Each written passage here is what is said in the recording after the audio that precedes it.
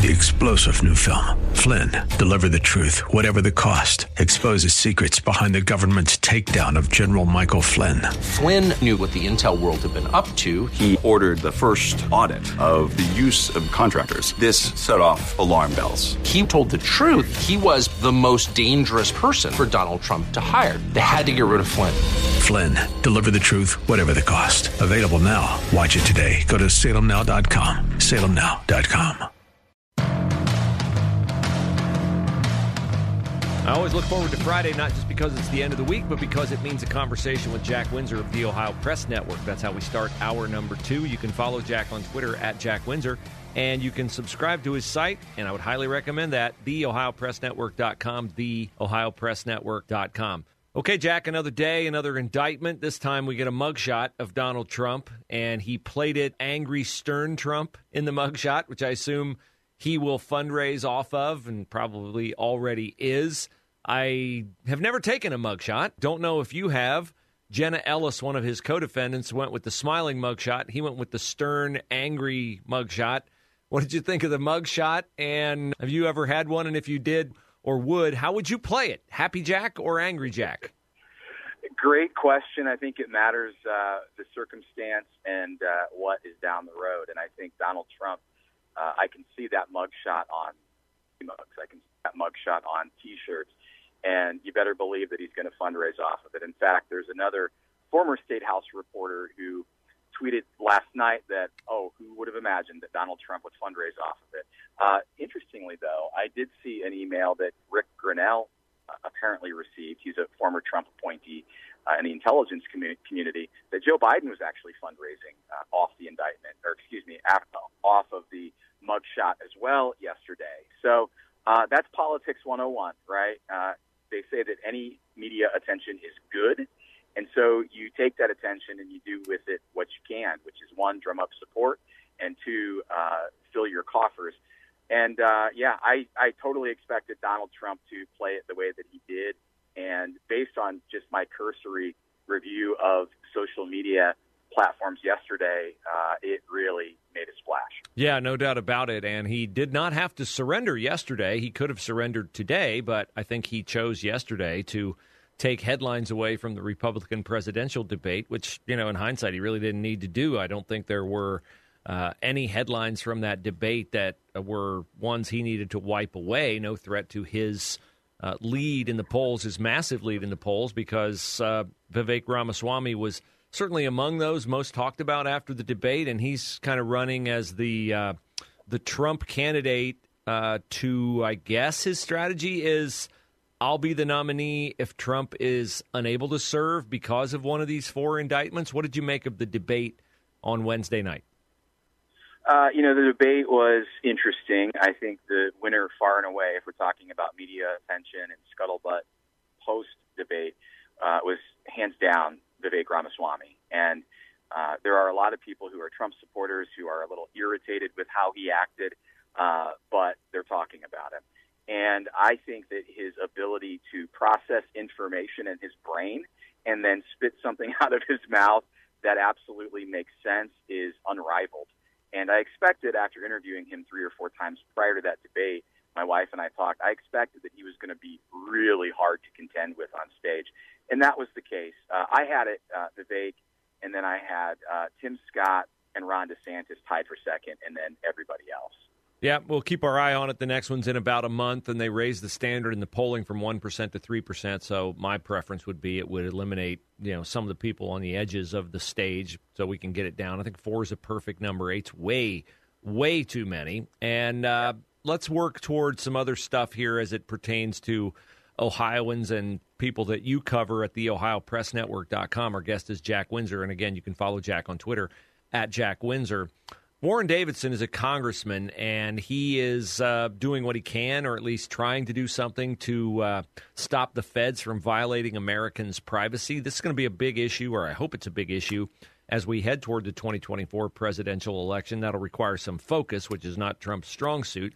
But what is Warren Davidson doing? I would assume he would have allies in this regard from a lot of people that I can think of, like Jim Jordan and Mike Turner and, other congressmen.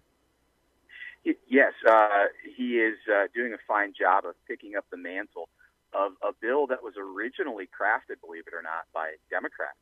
And so there are 4 Republicans and 4 Democrats who support his piece of legislation. And essentially what it does is it closes a loophole that the government is using to allegedly, and based on my view of things, break the Fourth Amendment of the Constitution. And how they're doing it, and this is what needs to be talked about with respect to 2020 if we're going to talk about anything in that presidential election, and in 2024. If you read the Twitter files, the Facebook files, you can clearly see that the government outsourced its censorship to social media platforms and big tech companies. And that's what the bill is designed to do. It's designed to make sure that government cannot buy data from private companies in lieu of going to the court and getting permission to tap a phone or, getting a subpoena to crack open a database on a particular individual. That's what they're doing right now. They're going to big tech companies and they're buying information. This bill would stop that in its tracks. I don't know why we allow big tech companies to sell our data without our permission. Maybe we give our permission when we sign up for the platform, but I think that ought to have to be a tougher hurdle for big tech platforms to get over, other than just, hey, if you want to use Twitter, you got to let us sell your data. Hey, if you want to use Facebook, you got to let us sell your data. I think that ought to be a standalone question, and you should be able to join the platform and not be retarded in using that platform in any way, shape, or form if you don't give your permission. I'm astounded. Why has no one ever taken that fight up in Washington? Yeah, well, I think it's 2 things. Number one, the devil is in the details. And when you read these user agreements that the platforms have, information is buried in there. Some of it is explicit. Some of it is broad and sweeping language that they would lean on if they were ever sued and say, well, no, this person volunteered to use the platform. And that's really the big thing. I've said for, probably the better part of a decade and a half, that if it is free and you are using it, you are the product. And that's the reality with, now Twitter does charge a fee now under Elon Musk, but Facebook and Twitter, since inception, have allowed you to use their platforms for free because you are the product, because they're selling marketing services to companies, they're aggregating your data and selling it to other companies, and they're making a boatload of money in the process. Yeah, they sure are. Jack Windsor, our guest, the OhioPressNetwork.com, and you can follow Jack on Twitter at Jack Windsor. You have a wide berth on this one because I don't really care where you go with it. We have the abortion amendment on the ballot in November. We're going to have the legalization of marijuana on the ballot in November. We're talking about, or there are people talking about, redistricting being a ballot initiative. Qualified immunity, which would take away protection from police officers and elected officials, is something that could end up there. Are there any Republicans at all strategizing, trying to use the fact that we lost issue 1 and the standard to amend the Constitution remained at 50%? Any ballot initiatives out there, Jack, that might be tilted toward conservative mindsets rather than just liberal mindsets? Great question. One of the concerns that conservatives had that I talked to immediately following the issue 1 vote just a few weeks ago was that did Republicans keep any powder dry to fight this November initiative? Now, Protect Women Ohio is leading that charge, and I think that's where you're going to see most of the opposition is in that radical November abortion and pro-minor transition and abortion amendment. And the problem, though, is that, when we reported about if issue 1 didn't pass, there would be an onslaught of amendments. It was categorized as a scare tactic. Oh, that's just not true. Bruce, we're not very far down the road, are we? No, we're not. How many proposed amendments you just talked about? It's coming.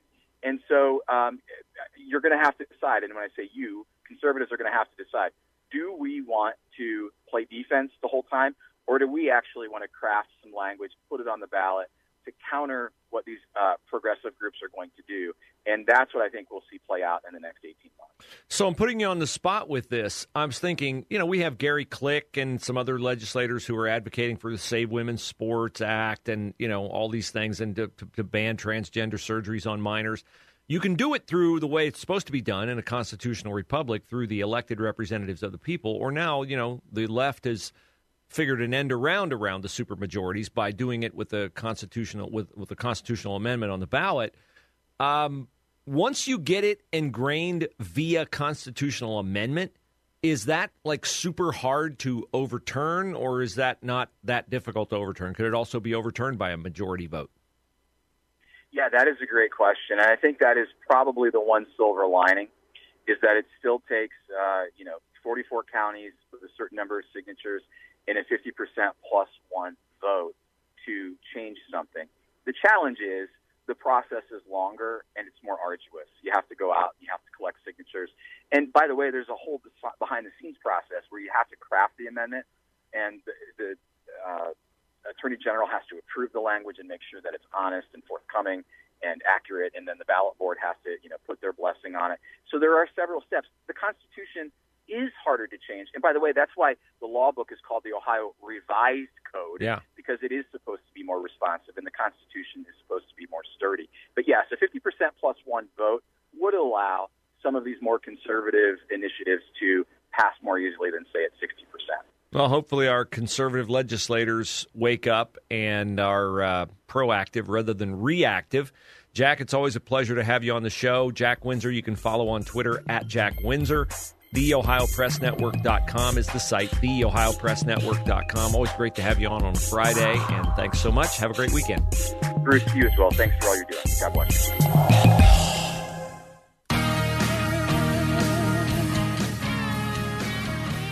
you. We began the day awaiting two state court rulings on so-called transgender rights, a direct conflict with common sense, reality, science, and everything else. We have lost one of them. A federal court in Maryland ruled this morning that parents, think of this, parents do not have the right to opt their children out of a curriculum that includes books about radical gender theory. So all these books about a boy becoming a girl, I Am Jazz, all the other garbage that they're poisoning and twisting young minds with, inflicting upon them topics that they are not nearly mature enough to handle. If you have an authentic reason objection to that, an authentic faith objection, and it's not just so-called Christian nationalists who object.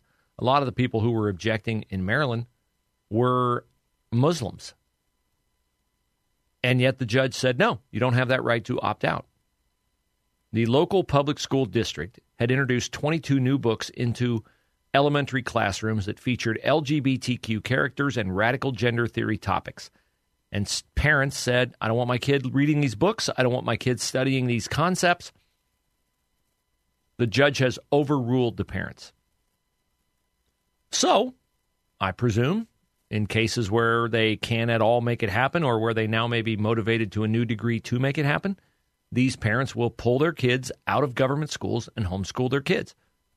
Or they will find a different solution. Take them out, put them in a private school. I don't know what Maryland's school choice program is, if any. It's a liberal state, so I doubt they have it because they're probably enslaved to the teachers union. But it makes no logical sense to try to inflict upon kids from pre-K into LGBTQ ideas, preferred pronouns, intersex identities, drag queens, sex change options, all those things, pre-K through elementary school. The other case that we're waiting on has not come down yet, is out of the state of Missouri, where they've already passed a law that would restrict, I hate the word gender-affirming, care for minors. It's set to go into effect Monday. The Attorney General, Andrew Bailey's on the right side of this issue. He is fighting for common sense, for truth.